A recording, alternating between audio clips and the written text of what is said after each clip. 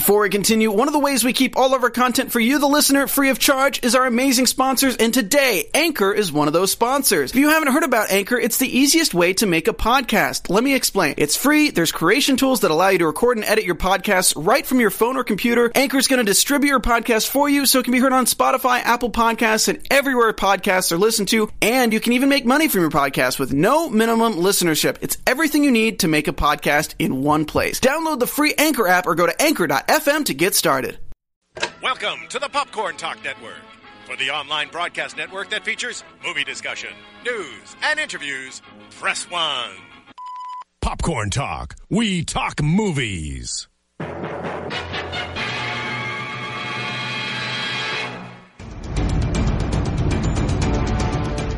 From the Popcorn Talk Network, the online broadcast network for movie talk, and the Schmoes Know, this is Marvel Movie News, bringing you the most up-to-date discussion and commentary within the Marvel Universe. Excelsior to you, our merry Marvelites! Welcome back to our 24th show of the year 2015, 41 and all. We are the Marvel Movie News, coming to you live from the Danger Room, where we tell you all the news from all the studios and why you should be as excited as we are. How am I doing so far? Okay. Solid. Yeah. Subscribe to us on iTunes at Marvel Movie News, or find us through the Popcorn Talk Network, YouTube/Popcorn Talk Network. You can also find us through the Popcorn Talk's website, popcorntalknetwork.com.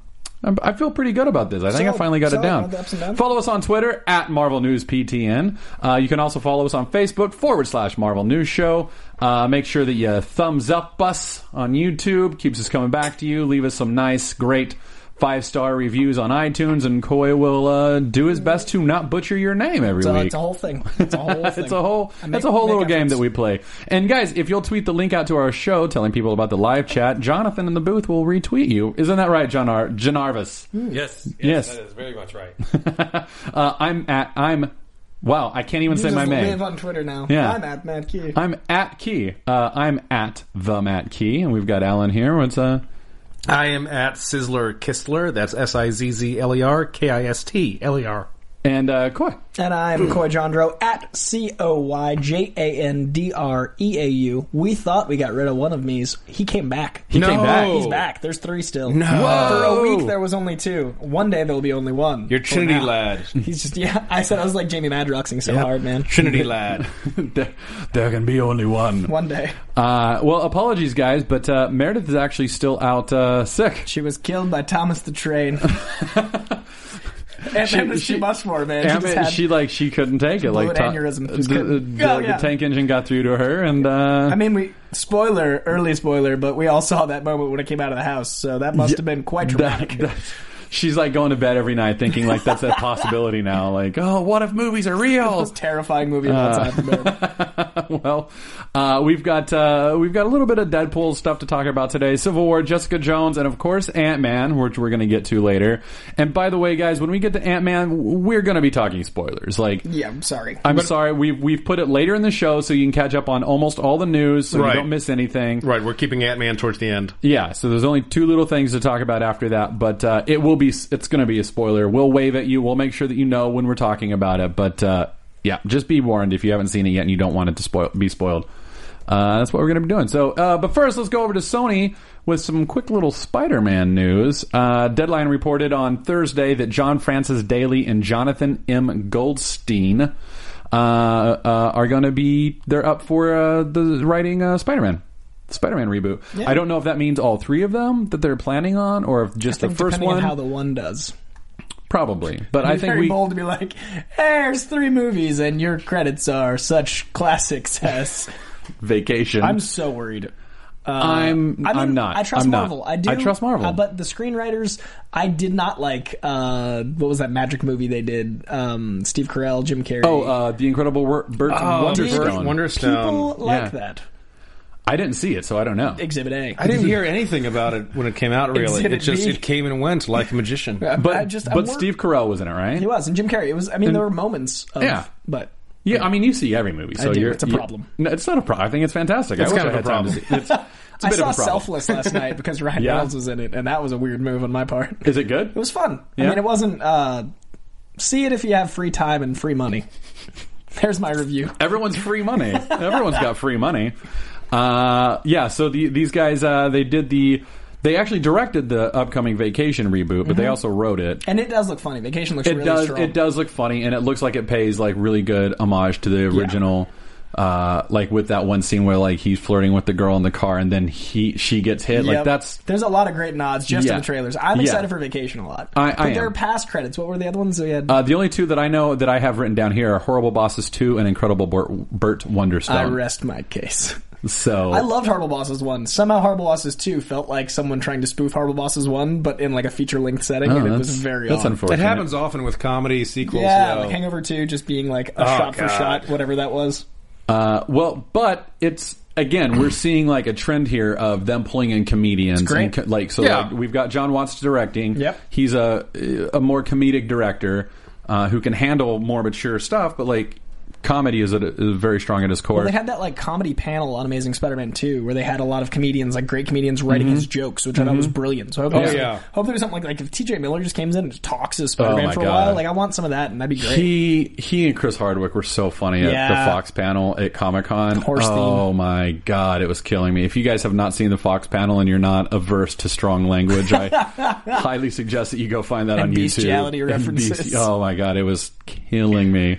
But I do like the idea that it's comedy writer. That's exciting, and that says a lot for the tone they're going for. And they've said like John Hughes movie. They've said a lot about like John Hughes is a superhero movie in high school. Yeah, I love it. So I'm excited. I take it back. I talked myself out of being upset. Dude, now I'm excited. No, we talked you out of it. Just talked in a loop. Here we are. Yeah, excited. Yeah, I'm glad. Yeah, I'm excited to see it. Like maybe we'll get like a 16 Candles or 16 Candles Spider-Man. Yeah, it would be great. If only James Spader liked me better. Amazing. Can Judd Nelson just be like Uncle Ben? He's the principal. That'd be fantastic. Like Spider-Man and the Human Torch are in detention. Dr. Doom is keeping them after school. We can't use Dr. Doom. I'm sorry.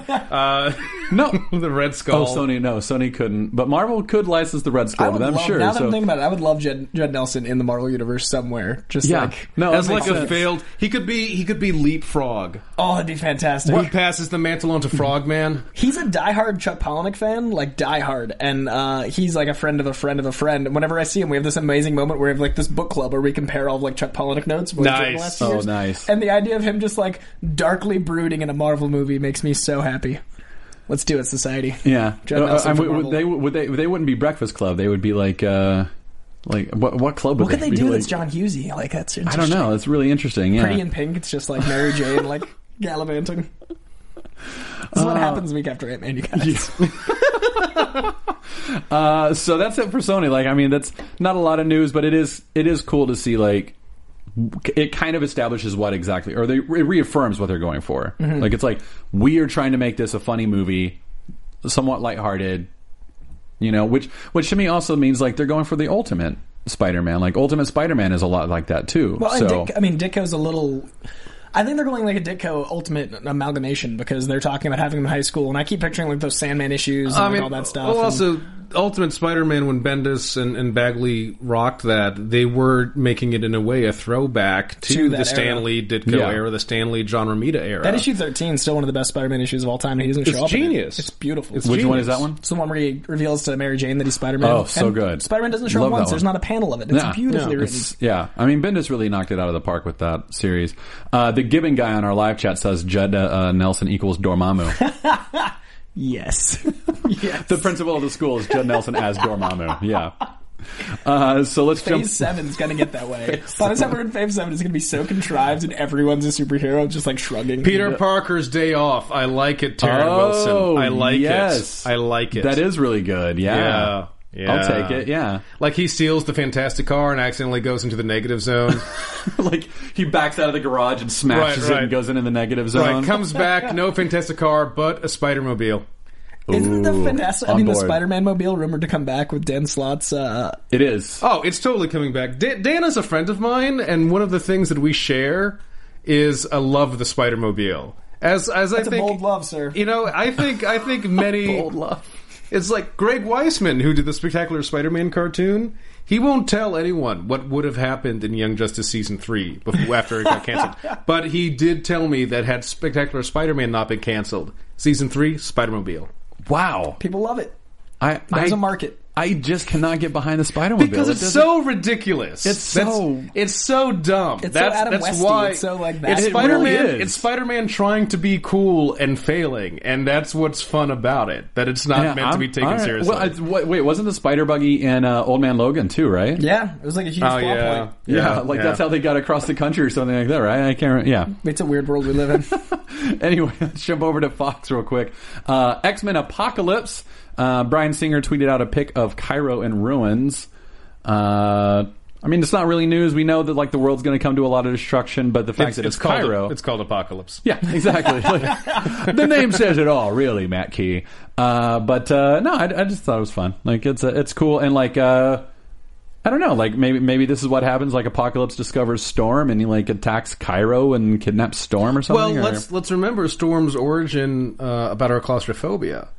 Oh yeah, because so they're going to do anything with that, right? So for folks who don't know, Storm, she's actually an American citizen. She was born in America. Her father was an American citizen. Her mother is Kenyan.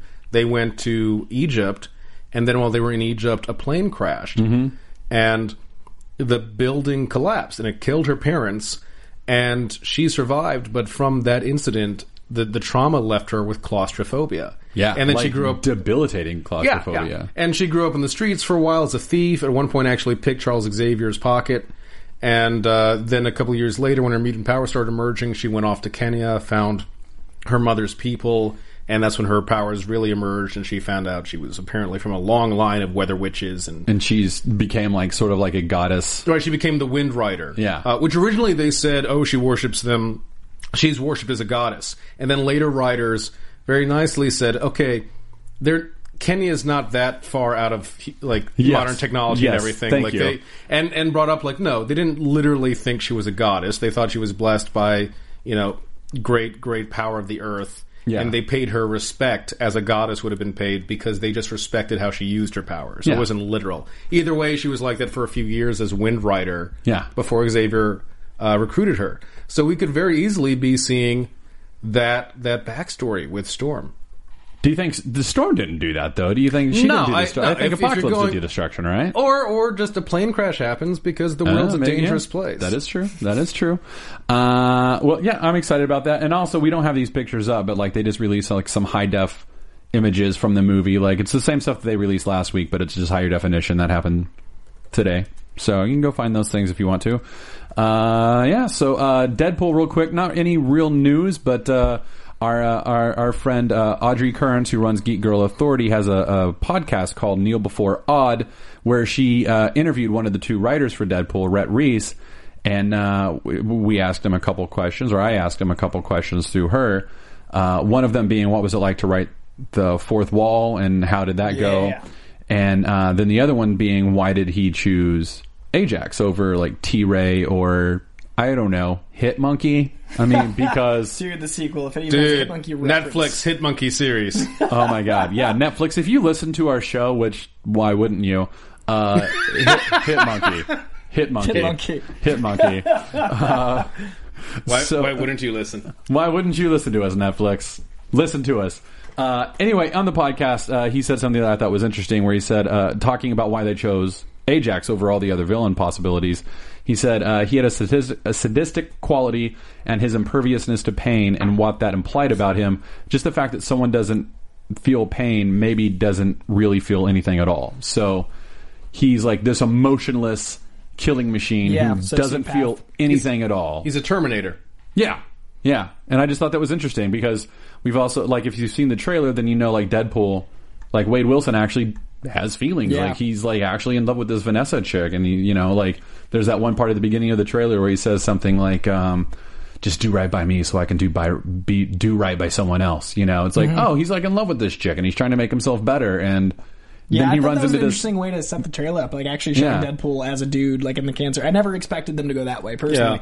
I didn't expect to see a moment of him in, the X-ray. That was really cool. Yeah, I mean, it is, as we got to know more of the story, Mark Waid first started touching that vein of that there was a tortured soul there, and then Joe Kelly just really exploded it when he did the first Deadpool series. Yeah. And it was this great, especially in Deadpool issue 0, or -1, rather, the flashback issue. where you see that there was a tortured, dark, kind of, sarcastically funny guy who then became nuts. Mm-hmm. And part of that madness is protection. Yeah. From not dealing with what terrible things have happened to him. Yeah. He's just like running away. Like, how can you deal with the fact that like you get decapitated and then your body knits itself back together? He's immortal, but in constant pain. Yeah. And instead of dealing with like Wolverine being a grumpy, he's the opposite. Like he's out. I love that they handle his character. I love that they flesh him out more and more. Like Dugan and Passane's run with his daughter and everything was I was great. Not expecting to enjoy that much. Great. And the good, the bad, and the ugly when he finds those mutants that are all like deformed and rotting because of his like it's so read. Yeah. Read comics. Read Deadpool. Yeah. Read Deadpool. Maybe not the first miniseries. Yeah, what, like the first one before Joe took over? No, because there were 2 miniseries before Joe took over.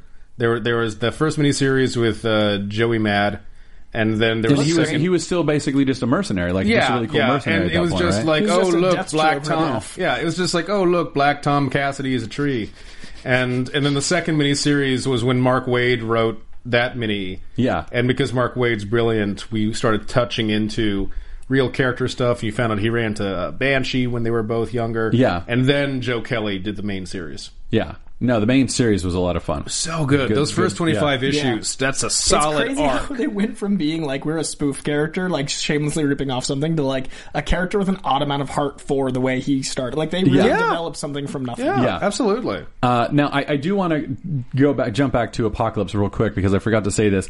We had a lot of people tweeting at us about how awful Apocalypse looks in the pictures, and he does, to be fair. He looks terrible. Like he does. He looks like Ivan Ooze, which is what everyone keeps saying. So I'm justifying this in my brain though, because this movie does take place in the 80s. Right. Perhaps Apocalypse just hasn't left the 70s yet. It's possible. Mutant Fever. He's just rocking it out. Like this is a cool cat Apocalypse. It's certainly like his costume does have a bit of like 80s flair to it, which I think might be a mistake if that is indeed the case. But I will say, I don't think that that's what Apocalypse is going to look like. No, they're going to augment CGI.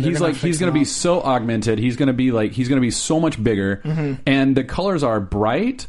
I think I hope they muddy those down. He's a gray mutant. Why is he purple or blue? No, because they're going to like do so much color correction in there. Like they've got to make the colors pop now so that they can play with the colors in post. Yeah. Like that's what they're going to end up doing. Like Apocalypse in the pictures is going to not look anything like he does in the finished film. No, we've gone through this with so many movies. The first time we were seeing... The first image, we're in shock. And the first Hugh Jackman in a costume image, we were like, really? That looks kind of lame. Yeah. And then you watch the movie like, with the lighting and the direction and the context, it works. Yeah, exactly. The only costume I've seen him was like, yes, Deadpool. The only time I've ever been like, that's perfect. Yeah. And that's not common. So I have full faith. I'm excited. I just felt like we should mention that it does now look like crap. No, it looks very Power Rangers like now, which I know everyone has said, but that's because it's true. It's true. Like you can't run away from that. It looks like a Power Ranger, but it will get better. It's going to get so much better. And there have been a few people who have tweeted at us like many people like where it's like the images have been doctored and stuff like that, and it's.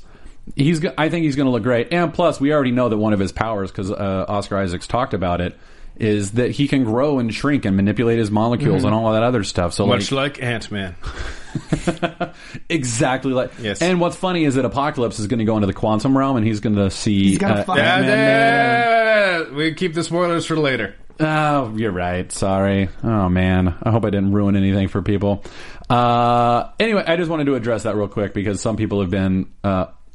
frustrated by that, and I don't think that is nowhere close to what the finished product. I still have lots of hope for X-Men. And by the way, like Quicksilver, when we first saw Quicksilver, we were all like, "Whoa, what a tool!" But it ended up being great, and it was one of the best scenes from that movie. Well, also, they just played in the fact of he looks like a tool because he is a tool. Yeah. Entertainingly so. Yeah. And, like, his first appearance we saw him in was in a Jack in the Box commercial, which, do you remember that? The first time, and I was like, what are they doing? That was terrible. And then they showed him, and I was like, wow. No, it was Carl's Jr. Carl's Jr., that's right. Because Carl's Jr. has terrible marketing. I'm going to say this just in general. They have terrible... When it's not sexist, it's just awful. Oh, yeah. Yeah, two versions of awful. Pick your point. Yeah. Super Finch, I want to call out what you just said, which is that I can't wait for them to CGI the tattoos off the Joker and As a devout Joker fan, thank you. That's too funny. All right. So, Thomas Zelenka says that spoiler ruined his childhood. So, Tomas, I apologize. I did not mean to ruin the entirety of your childhood. A couple people are asking what's a quantum realm. Your parents will explain it to you when you're older. We will be getting to quantum realm stuff in a bit. So a proton and a neutron love each other very much. They make a little electron. Sweet little electron, yeah. So Captain America, we're going to jump over to Marvel now. Captain America Civil War, we're going to get our first look at the film at D23. Very exciting. So not a surprise, but it's still exciting. Not a surprise, and we kind of thought that they were probably going to do that. So we're like, when the press release came out and was like, hey, guess what we're going to be doing? We're like, oh, okay, surprise. Yeah. That's why we all bought tickets. Yeah. The Disney Con is going to have stuff for Disney-owned movies. That's amazing. That's amazing. Get right out of town, Disney. So I will say, I'm going to go out on a limb here, and maybe I have the minority opinion, but I am disappointed that Marvel wasn't at Comic-Con to show this off, and I think it's a bad move to be like, hey, it's a D23, what's up? I think it's they already get enough crap for being like, Disney is taking over. I don't think it was a smart move either, but it's a good business move to get people to go to D23. It's a good move for that, but honestly, like it's probably a smart move for them. Yeah, but in some ways, because it does force people to go to D23, which is something that they're trying to make a bigger deal. Right, but it does feel disheartening from a comic perspective. Exactly, because like people are going to show up to Captain America: Civil War regardless of if it was at Comic-Con. Like, right. It already has its money built in. We already know we're all going to go see it regardless of its presence at Comic-Con. So. But it is still just like, oh, but I want to go. I want to see something. I've got to go to D23. Oh, okay. And turn into Mickey Mouse. Yeah, apparently so. I don't know why I did that, but also staying with Civil War, Martin Freeman discussed his role. It's the first time he's really said anything about it. But he says about the role. Here's the quote. Whoever he's playing, he works for the American government. He works in conjunction with the superheroes and certain agencies that help to tame the superhero's power. So you're not quite sure which side he's on. It looks a little bit like he's playing one game when actually he's playing another. It's the kind of character I like because it's ambiguous and because you don't know whether he's good or bad. So, to me, that sounds like Norman Osborn. Oh, no way he's Norman Osborn. But it sounds like it. I hope he's not, because I like Martin Freeman. He's not my Norman Osborn. But the way, that sounds like Thunderbolts. See, that to me actually sounds like if he's not Everett K. Ross, which was my initial guess. God, I would love for him to be Everett Ross. But if he's not Everett Ross, then I would get... That sounds to me like Henry Peter Gyrick.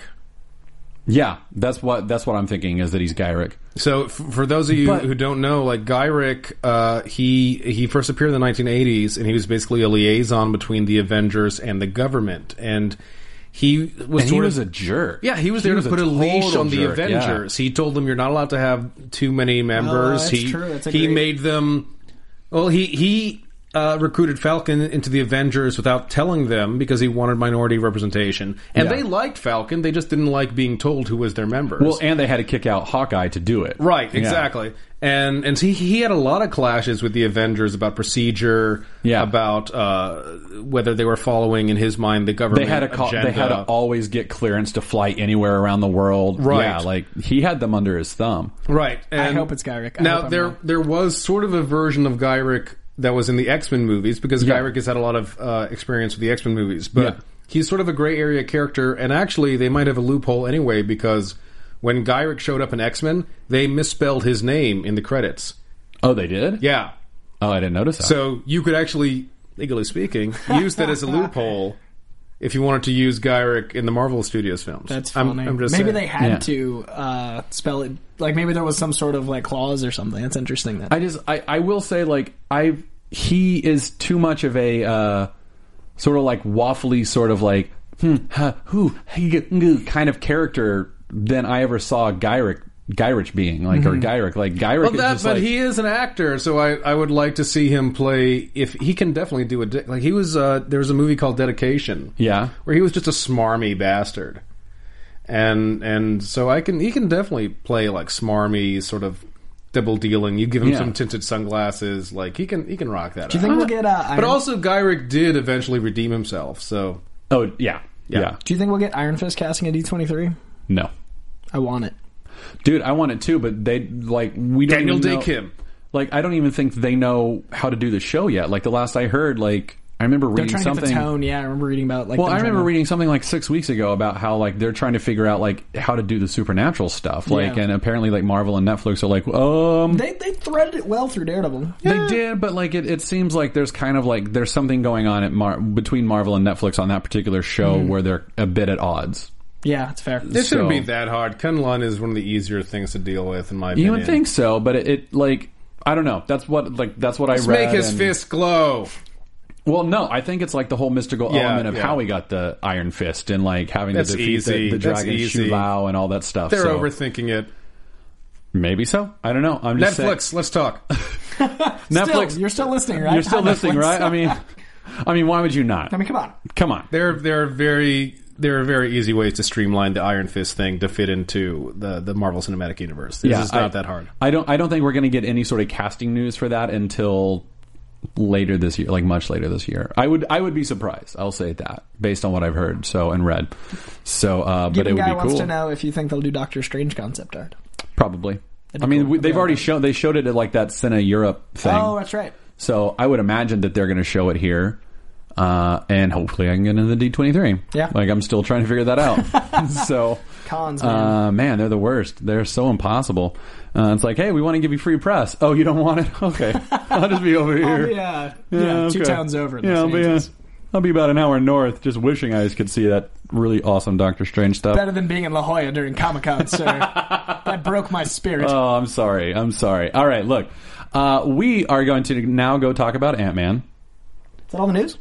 Yeah, well, no. Yeah, it's under Civil War over there. Oh, yeah, look at that. Sorry, guys. You sure you don't want to talk about someone's haircut first? Do we want to do all that and then get to Ant-Man? Yeah, let's keep Ant-Man at the very end. We'll do Ant-Man at the very end. You're right. So we're going to jump to television real quick, where Chloe Bennett chopped all of her hair off. Oh, my God! Quake. It's not really news, but it's not news. No, but dude. Oh, come on. I'm excited to see Quake. I'm excited to see the short haircut Quake. I'm excited about that. I think that's going to be cool. I don't know. When Jennifer Lawrence got a haircut, it was trending on CNN. Wait, was it really? CNN. Yeah, there was world news about her haircut, and I was that's funny. Oh, Idiocracy, we live in you. Yeah. CNN as a good website, and what's on the actual channel is embarrassing sometimes. Yeah. So I know it's not a big deal, but I am excited as a fan of Agents of S.H.I.E.L.D. to see Quake with short hair. Follow in your lead, CNN. Look at this hair news. It's not hair news to me. It's we're getting that. Is that a subgenre of news? Hair news. Is that what we called the Rachel cut back in the 90s? Remember that? That was a big deal. When everyone was talking about Rachel's haircut on Friends. I had a man bun for a movie. I get you. It's a hair news. I just get a haircut every 6 weeks. That's just I don't. I'm getting one done later today. Oh, you're gonna be so handsome. Is that news? It's gonna be huge. Is that news? It's gonna be huge news. It's gonna break the internet. Gonna be at Floyd's. So we've got that, and then on Netflix, real quick, we've got Jessica Jones. Real quick, it's not this isn't news, but it's a good cool. endorsement. It's a good really endorsement. Cool. This is more news than hair. You're such a dick. Get out. Get out. Why did I invite you onto the show? Get out of here, Sizzler.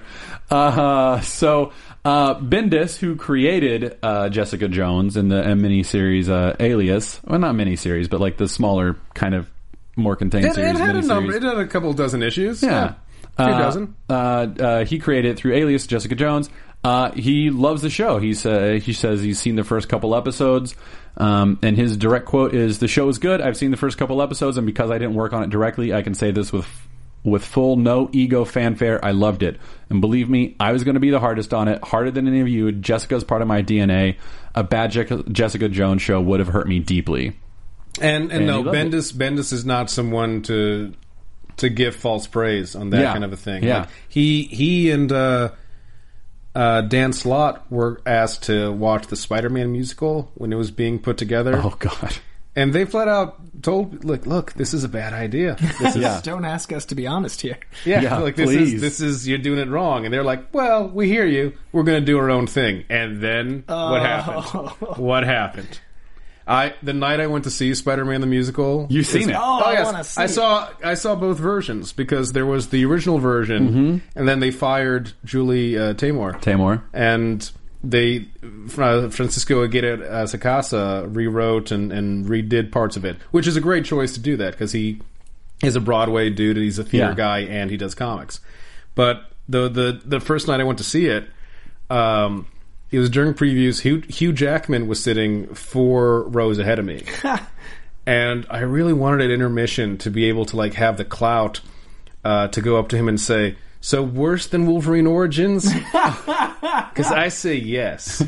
It was ridiculous, and they were. What saved me was that there were children around me who were just could not deal with this. Like there's this one maybe 8-year-old girl who just. There was an 8-year-old girl hating a Spider-Man musical. She was so not down with this. She was just so not down with this.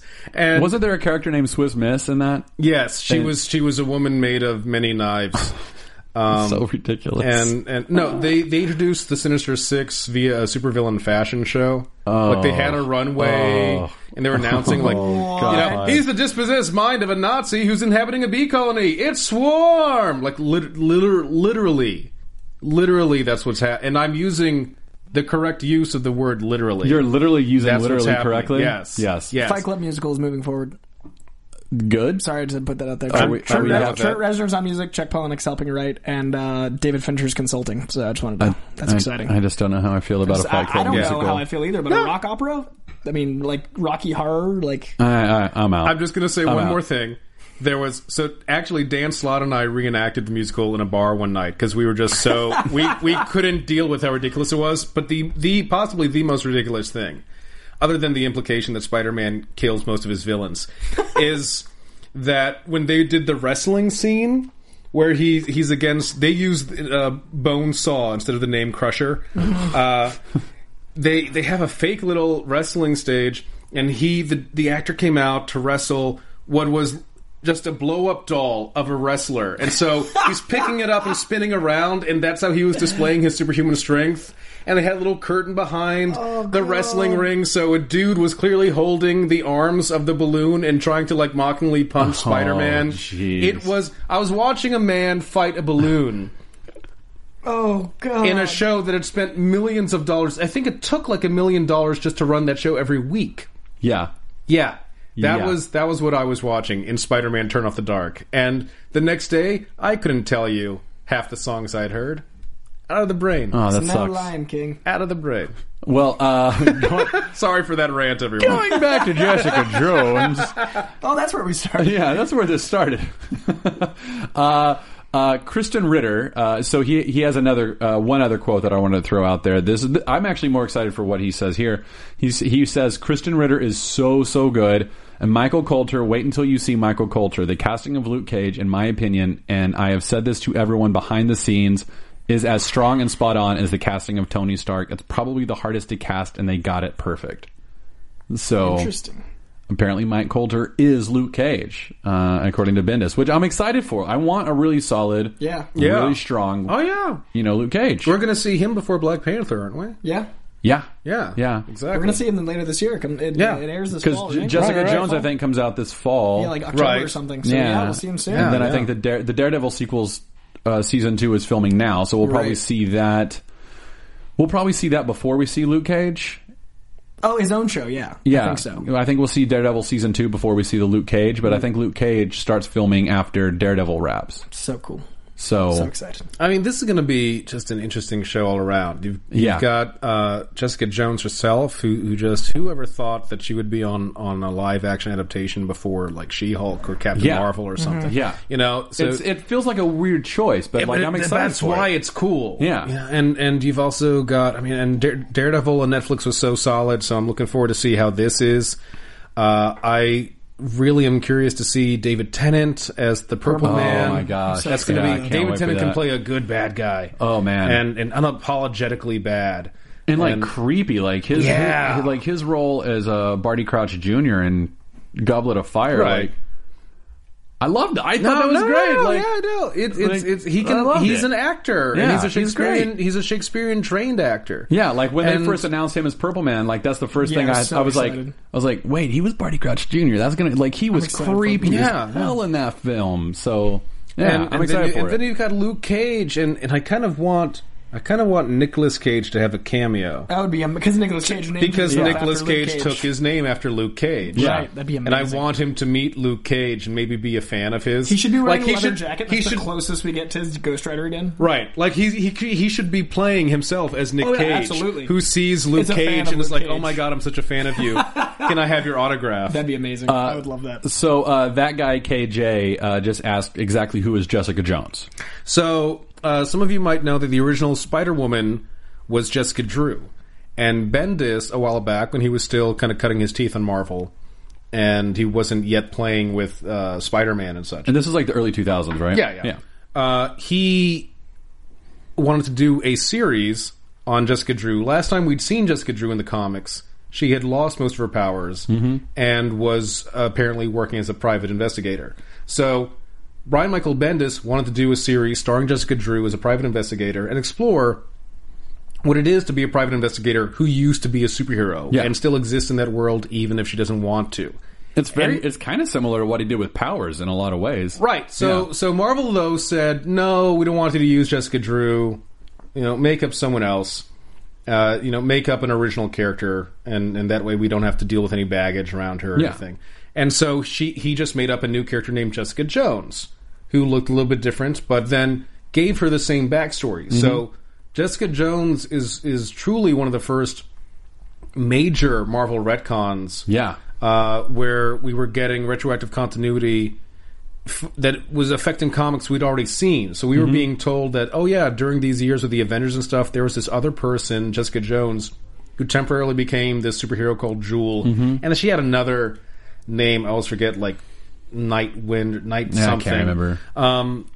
But that she'd been a superhero and she'd had some terrible experiences. Yeah. She was mind controlled into by attacking. the Purple Man. Right. She attacked the Avengers one time, and she got the crap beaten out of her by the Avengers because they didn't know who she was, and she was taken hostage and mind controlled by the Purple Man for a couple of months. I think it was weeks or months. Yeah, and I think it was a couple of months. Yeah, I think it was a couple of months, and it just dealt with now she was out of that game, but she was still an investigator, and it was very much a noir detective series, which was great because Marvel wasn't doing anything like that at the time, and on top of that, so rarely do you see a noir detective series starring a woman as the detective. Yeah, and Bendis loves Luke Cage, so very quickly, first story arc, Luke Cage is there as a friend of Jessica's who sometimes she messed around with.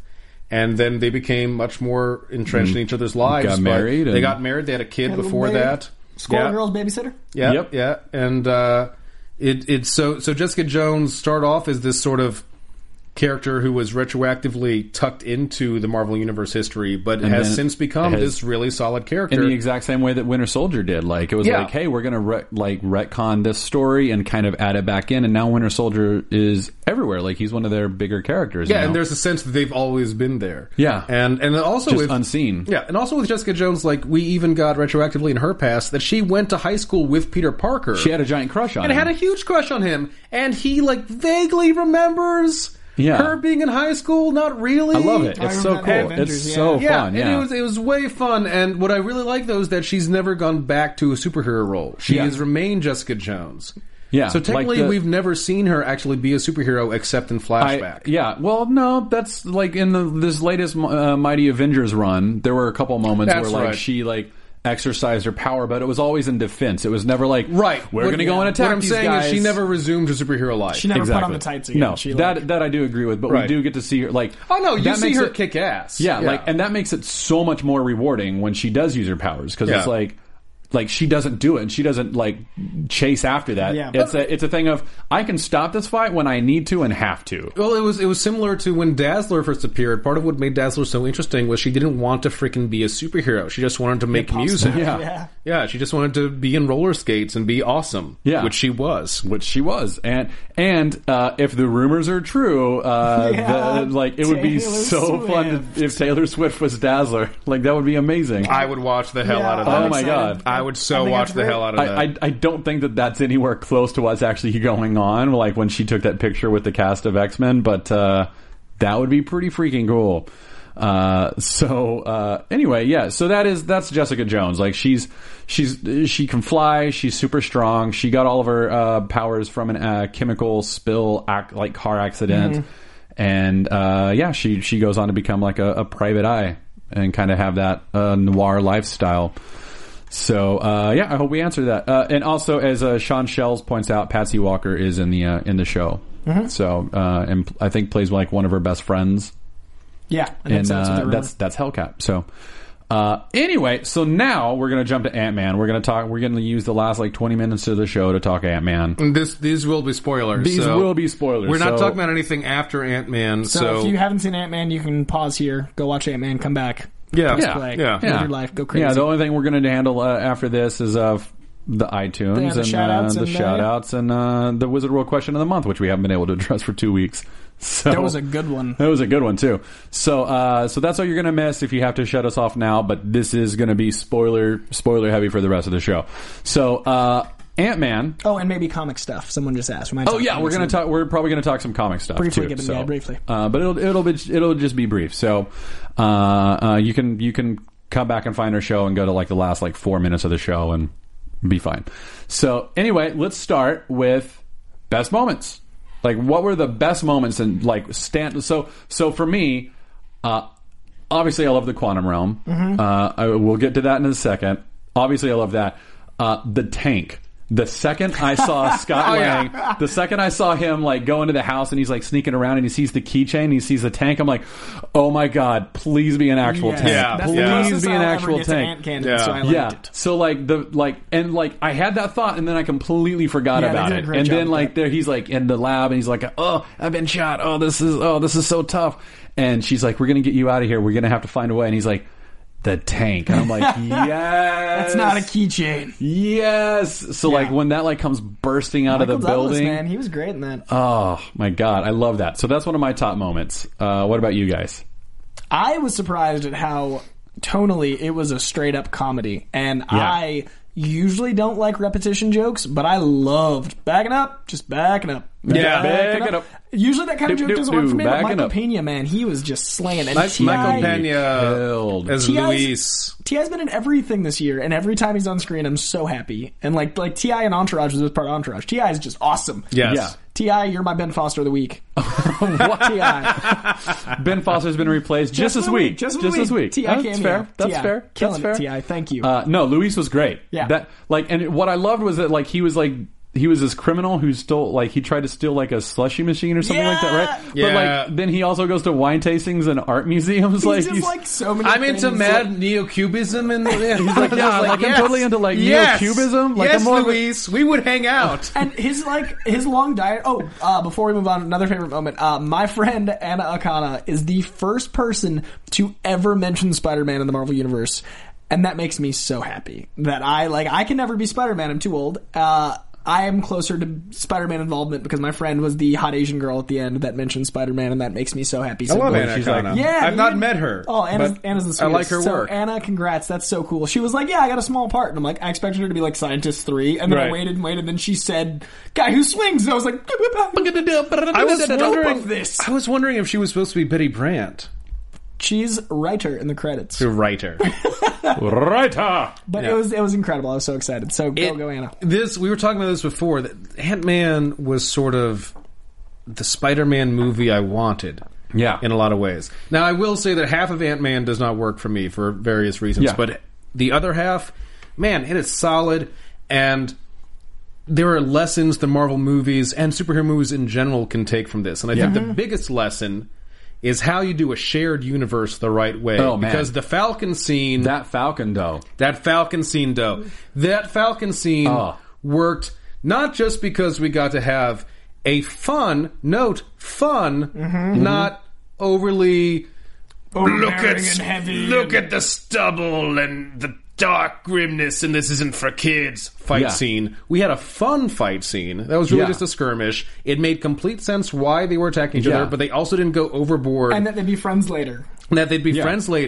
And it was a way of acknowledging Ant-Man lives in a larger universe with the superheroes. But they did it, they set it up in a way where it made sense that Falcon wouldn't be at the last scene later. Yeah. He doesn't know what's happening. And they were able to address things without having the weight of Avengers bog down Ant-Man or make him seem unnecessary. And just the way it handles the shared universe. Perfect. That is how you do it. Yeah. And within 30 seconds, it sets up the tone as totally different from anything we've had with Marvel. You know it's a comedy from the get-go. Yeah. As soon as you meet Michael Pena, is like, my mom died, my dad got deported, but I got this van. Like, as soon as he starts talking, you're like, oh my god, this movie. Like, it knows what it is, it dove in, and I love it. Yeah, and it ran with it. It was so good. There were so many Edgar Wright thumbprints on it, which I enjoyed, because everyone on the show knows I've been upset that he wasn't on it, but the Cure moment was amazing. The best fight in a long time was in that briefcase. Oh my god, the briefcase fight was incredible. And he's like, I'm gonna disintegrate you. Yeah. Disintegration by the Cure, I thought tonally some of the action felt off. Like, I was like, I wanted more comedy, and then action would happen and be like, I could use more comedy. Like, it felt a little hodgepodge at points, but I was way more concerned it would feel more hodgepodge. I thought it was going to be like a 60-40 split, but overall I really enjoyed like 80% of the movie. Yeah. It was a lot of fun. Yeah, no, it was so much fun. And that felt like the Falcon thing, like, just, it killed me, because it was like, he took down an Avenger, and he took down an Avenger using his power. Taking down the Avengers. And he intelligently. See, this is the other thing. That's the thing. Like, it was an intelligent do it. Yeah. Right. We've talked about this before. I really want superhero movies to focus, like superhero comics do, on the fact that battles can't always be won by hitting until you're done hitting. Yeah. They have to be won creatively, because then you're really showcasing why the hero is the hero. Beyond that, he's not just a guy in a suit. The guy knows. And it's not just might makes right. It's not just the strongest person gets to win. You know, he outsmarted in that moment an Avenger and won. And then he came back and was like, I fought an Avenger. I loved it. And talk about like a plight of the nerd. Like, that's like the nerd's plight. Like, we're nerds. We're not going to overpower anybody. Dude, like, Paul Rudd was incredible. I am in no way a gay man, but I was in love with him. I was like, yep, no, I'm on board. I'm on board. I will do whatever you want, Paul Rudd. Like, it was. Baskin Robbins always finds out. Baskin Robbins always finds out. Talk about charisma. That guy just oozed it. Like, the second he came on screen, I was like, yes, Paul Rudd, whatever you want. Like, yeah. And I felt that, but I didn't feel that way with Corey Stoll. I like Corey Stoll a lot, and that was my negative. Someone just brought that up as well, that Corey Stoll was the problem. And I've heard that Corey Stoll is actually upset. Because they cut some stuff, I imagine? That they cut out quite a bit. Because he was only crazy. Really? They were like, the PIM particles are making him crazy. He's only been so now crazy. This is the half that didn't work for me. And it works in two major parts. One is that the villain is really one-dimensional. And this is a problem we keep seeing. One-dimensional. We keep seeing this in Marvel over and over again. They're not giving us really good villains. Loki has been kind of like the only one. Loki's been a standout, and Ultron was at least fun. But you know, everyone else is just the most interesting villain other than Loki has been Robert Redford's character in Winter Soldier. Mm-hmm. Yeah, that's fair. Because at least we saw his point of view, right? Yeah, and we understood where he was coming from. He wasn't fun, right. but everyone else is just across the the board evil. Now with Red Skull, that can work because he's a damn Nazi. Yeah, but it's bad as evil as you get. Right, but with like Malekith. With Malekith Whiplash, with Justin Hammer, Kildrich. Like, they all just growl. They're all just mustache twirling. Yeah, they're black hats. Yeah, and it's really lame. We can do better, especially when you have someone as talented as Corey Stoll's incredible. He's a great actor, and he can do such subtle acting. Yeah, you watch one episode of House of Cards, you can see so much emotion in him, so many layers. And there were moments where you could see them directing him wrong. Yes, and so that. And along with that, for the same thing with Hope and women in general in the movie, were treated so lazily. It was everything was the most generic thing you could do. It really was. With a woman in an action film. We saw the fiance of Scott's ex-wife more than we saw her. Yeah, we saw her in like 2 or 3 scenes. She is just treated as an obstacle. She's not a character. Yeah. And likewise, Hope Van Dyne is initially an obstacle, and then she falls into that trope of, I'm kind of a not humorless. I'm kind of a humorless businesswoman, like so many humorless action heroes who are women in media. She's like got the father figure who's an authority type, but no mother, and it's just this trope we keep seeing over and over again. On top of that, the whole thing of not knowing how her mother died or disappeared, there is no story reason or logical reason for her to be lied to about that for 2 decades. Yeah. A few years, certainly. But when I could understand if she was 14, maybe, and then not like a businesswoman, like a grown woman. Freaking 20. It's been 25 years. They mentioned that she's been lied to about this. That Paul Rudd line, though, I gotta say, no one else could have delivered that but Paul Rudd. But see, you could have had other reasons for them being estranged. Oh, absolutely. You could have even had, frankly, Janet and Hank be divorced as they are in the comics, right? Yeah, but even beyond that, if you do for some reason need to have Janet lost in the quantum realm. Which I don't think you do. But you still could have had this where it just made no sense to me that he's also blaming himself so much. It's like, look, you're really sort of robbing her of the fact of like, Mom died a hero. Mom made a decision and was awesome and rocked out. And you're letting even says that. She says, this isn't your fault. She made her choice. But at the same time, she's sort of forgiving him instead of pointing out it made no sense for you to lie to me about this for 25 years. Yeah. She does say that. She says, well, I just don't understand why it took you so long. But she doesn't make a big deal out of it, and then Paul Rudd interrupts the moment. Like, there's a difference. Like, she's not acknowledging, like, it really doesn't make any sense. She's just saying, like, no, I would have understood. Like, no, this is beyond that. This is weird. It's bad storytelling. And, you have to make her interesting beyond her relationships with other men. Yes, Rob Nips. You have to. Yeah. And the thing is, Hope has all the potential to be interesting beyond. And I hope they get that next because the last credits, the credit scene gives a lot of hope. And that's nice. But I'm sick of saying I hope we see more of it next, and I hope we see more of it later. Yeah. You know, it's just you could have had this be that she's the one doing the main, that she is getting into the Wasp suit, and she's going to do the main plan. But the fact is, they still need Scott because she's not a heist person. Mm-hmm. She doesn't think that way. Yeah. So you still could have had Scott be necessary without her being told time and time again for lame reasons that she has to be in the sidelines because she's something to be protected, because she's too valuable, because she can't, none of the reasons really worked there. Yeah. It was really lame and just put her in a generic role in an action film. Yeah. They handled Stature really well, though. Oh my God! No, and that's the thing. Cassie, like I said, what the movie does right, it does really so right. Cassie was incredible.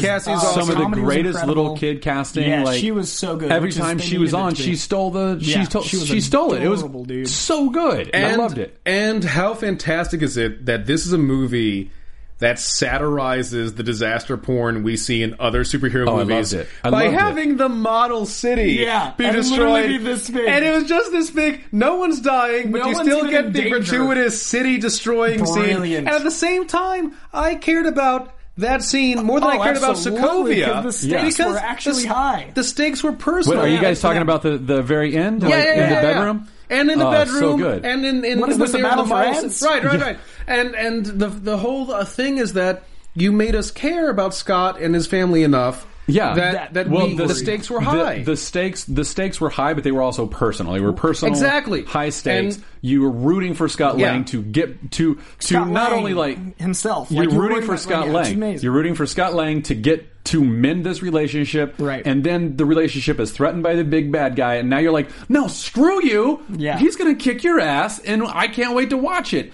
And then on top of that, It didn't destroy an entire city. They destroyed Corey Stoll never showed training at all, and then Corey Stoll just had all the abilities in that ant suit. We could nitpick all sorts of stuff. In fact, that was my first thought at all. When I saw it the second time, I was like, wait, he hasn't had any training at all. And Scott Lang, but because he just learned how to shrink a human. Who cares? Okay, I was just who cares? Also, no, I get it.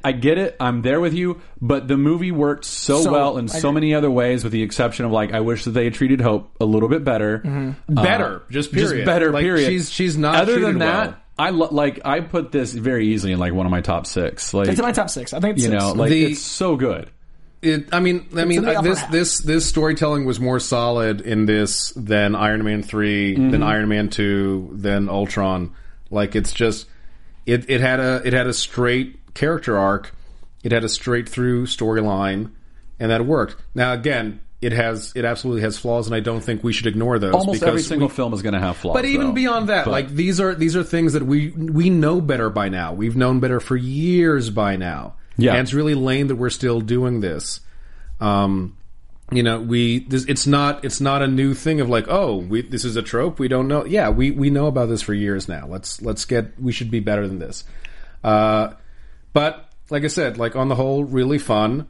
And the fact that you have people excited for an Ant-Man battle, and going back to that, there are so many superhero movies that I think they, because it's a movie, you think, well, the stakes have to be a certain level, and so Spider-Man is always saving the city from destruction, or Batman, all of Gotham will die in nuclear fire if you don't. This was a model city, and this was. Yes, there is the overlying threat of the Yellow Jacket, what that'll mean for warfare, but the real stakes are Cassie and Scott. Yeah. And that the family Pyms, dynamic, yeah. And Van Dyne. And I think they need to remember, more superhero movies need to remember, that works. It's personal stakes. Dredd was just... It wasn't, this all of Mega City will die if we don't. No, it's Dredd and Anderson will die. Yeah. If they don't save the day. And that was enough. Yeah. You can do that. Because you invest in your hero instead of investing in an imaginary city. Going back to the Wasp, Marvel clearly has more plans for her. They have the suit for her. But we also know she's not going to be in Civil War. But she was originally slated to be in it. And the original was but they didn't want to waste her. So I do think even that is sort of a lame thing to me. It's what's it wasting to I think because they want to have her have a dramatic entrance, have a bigger entrance, have a more powerful entrance. But then we could have just done that here. Could have, but didn't. So it's they keep giving reasons for forestalling Captain Marvel, for forestalling Wasp, for forestalling Black Panther. I'm just guys, it's been 9 movies now. Get the fuck on. Yeah, well, maybe it's the board of directors and Marvel's trying to prove that there's a market for these people. I don't know. I'm trying to trust them. I'm trying to give them the benefit of the doubt. They're doing good work in general. I'm just saying, I'm also not going to ignore things that are coming off lazy. Now, I do want to point out that there was the Garrett Morris cameo, which was great. Yeah, that was fantastic. That was so fun. Yes, Garrett Morris, SNL cast. He was part of the original Primetime, not ready for Primetime Players. 1979, they did a superhero dinner party where he was Ant-Man. Yeah, he was the guy in the taxi cab, if you guys missed it. So good. Yeah, Margot Kidder was in that episode. Yeah. Where Lois Lane and Bill Murray was Superman and Dan Aykroyd was Flash, and they all make fun of Ant-Man because he's the super lame one. And we want to talk about the Quantum Realm real fast. That's going to be setting up all of Phase 3, all the really weird new. That's just going to be weird stuff. Well, you can easily... this is their fancy name for the microverse, and really a more accurate name for what it would be. My only negative on the film, I just have one. I'm in the minority. I hated the post-credit scene involving Cap and Falcon. I thought it was a huge cop-out. It was just kind of lame. It negated all the stakes from Winter Soldier and then leading into Age of Ultron. I love the scene in Age of Ultron where they're we're hunting him, and it's a little, and then you feel these incredible stakes, and then those stakes are resolved by showing him in a vice thing in a basement, just we found him. I will say, it felt the Winter Soldier fell victim to a vice grip. Yeah, what was he reaching for? A Twinkie on the other side of the wall? It just felt so contrived. It felt such a bad comic in a comic book in the bad sense, a Batman and Robin moment in a really good movie. Really affected me, and I loved the movie. It it's in my top 5. That was my only negative. Yeah. Society. All right. We do need to start wrapping up. So I will say that we chose our top 5 for what is Ant-Man Scott Lang's favorite thing to steal from a picnic. That is Ron Pickles Schlummer said Janus restraining order. Daniel Ives strawberries because he's getting ready to jam this opening weekend. This was a couple weeks ago. Connor Brown, a club sandwich because he feels left out of it. He feels left out of the club. Jasper Elwes says our hearts. Also Koi for Panda Pool and Deadpool 2. And Justin James says any and all booze from the picnic basket. He's got to keep his ants happy. 1 bottle of beer and the entire colony could party for a month. So those are our top 5. They're going to be up for you guys to vote on.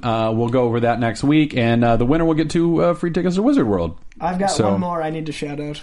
Oh, question of the week from 3 weeks ago. This gentleman, Fajito247, wrote on YouTube, what would Ant-Man take to a picnic? Ant-Man would shrink so he would be undetected while extracting the last beer out of the cooler. While carrying his prize away with much delight, Ant-Man is suddenly stopped as he feels an unknown force pulling the beer in the opposite direction. He turns around to witness his opponent, with their hand grasped at the other end of the bottle. Ant-Man, with a disgruntled leer, has come face to face with the one and only person who dares to defy him, Drunk Koi.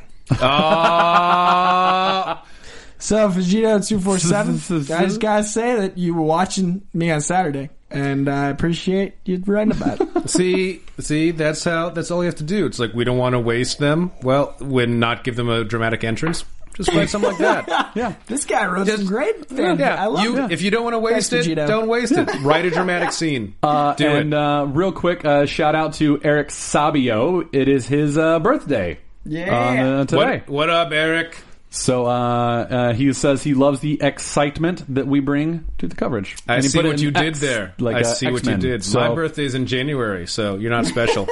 What? Mine's in October. Does that make me more special? No. Because it's coming up? I still have to look forward to? No. All right. And I got my iTunes shoutouts. Oh, do them real fast. We got to wrap up. Okay, so Tough Soldier, MP Sixpack, Reformed Baptist, funny name. Love it. Spawn the Gambit, interesting. Diggs. What are you reading? I'm not kidding. That's what. Diggs. No, that's really it. Wow, man, that's real life. So yeah, I want to shout out you guys. You guys are awesome. Thanks for shouting out. And I guess that's it. Yeah. Yeah. I do want to go back. Johnny C. Cross. You said yes for a shout out. Johnny C. Blaze is always tweeting and a good man. Is that your pick for the week, Captain Marvel? I mean, there's so many good ones. Captain Marvel and the Carol Corps is freaking awesome. A-Force has been great. A-Force is fun. I'm not just saying that because I know the people writing it. Like, these are really solid books. Yeah. We were talking about there's a nostalgic mourning period in having been there when Ultimate Marvel began and now watching it end. Yep. So it's I have to say I'm actually enjoying the tie-ins more than the main Secret War series. Oh man, I am loving the Secret Wars. I think Secret Wars is series. Interesting, but the tie-ins are just the tie-ins are great. They're so good. Even 1872, the ones I expected nothing out of, are killing it. Fun. Like everything right now in the tie-ins is great. It's all great.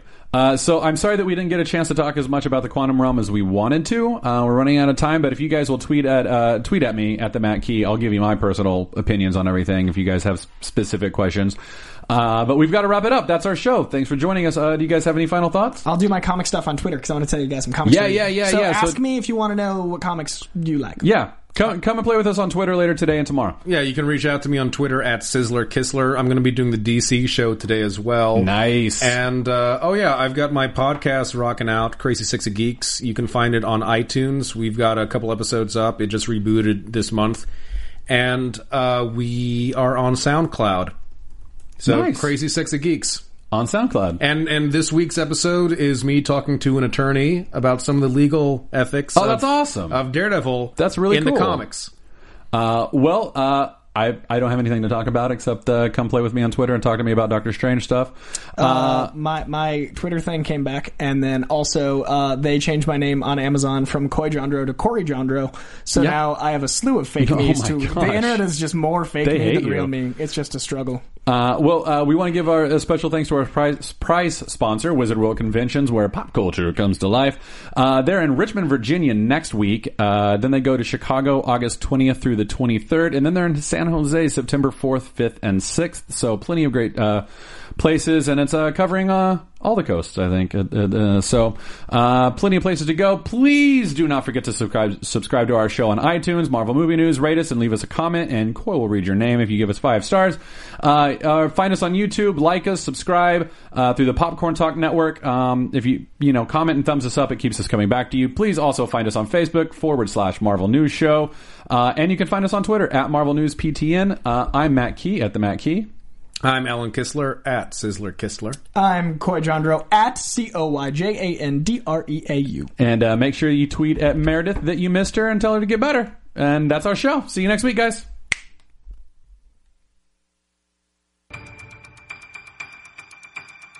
From producers Maria Menounos, Kevin Undergaro, Phil Svitek, and the entire Popcorn Talk Network, we would like to thank you for tuning in. For questions or comments, be sure to visit popcorntalk.com. I'm Sir Richard Wentworth, and this has been a presentation of the Popcorn Talk Network. The views expressed herein are those of the hosts only and do not necessarily reflect the views of the Popcorn Talk Network or its owners or principals.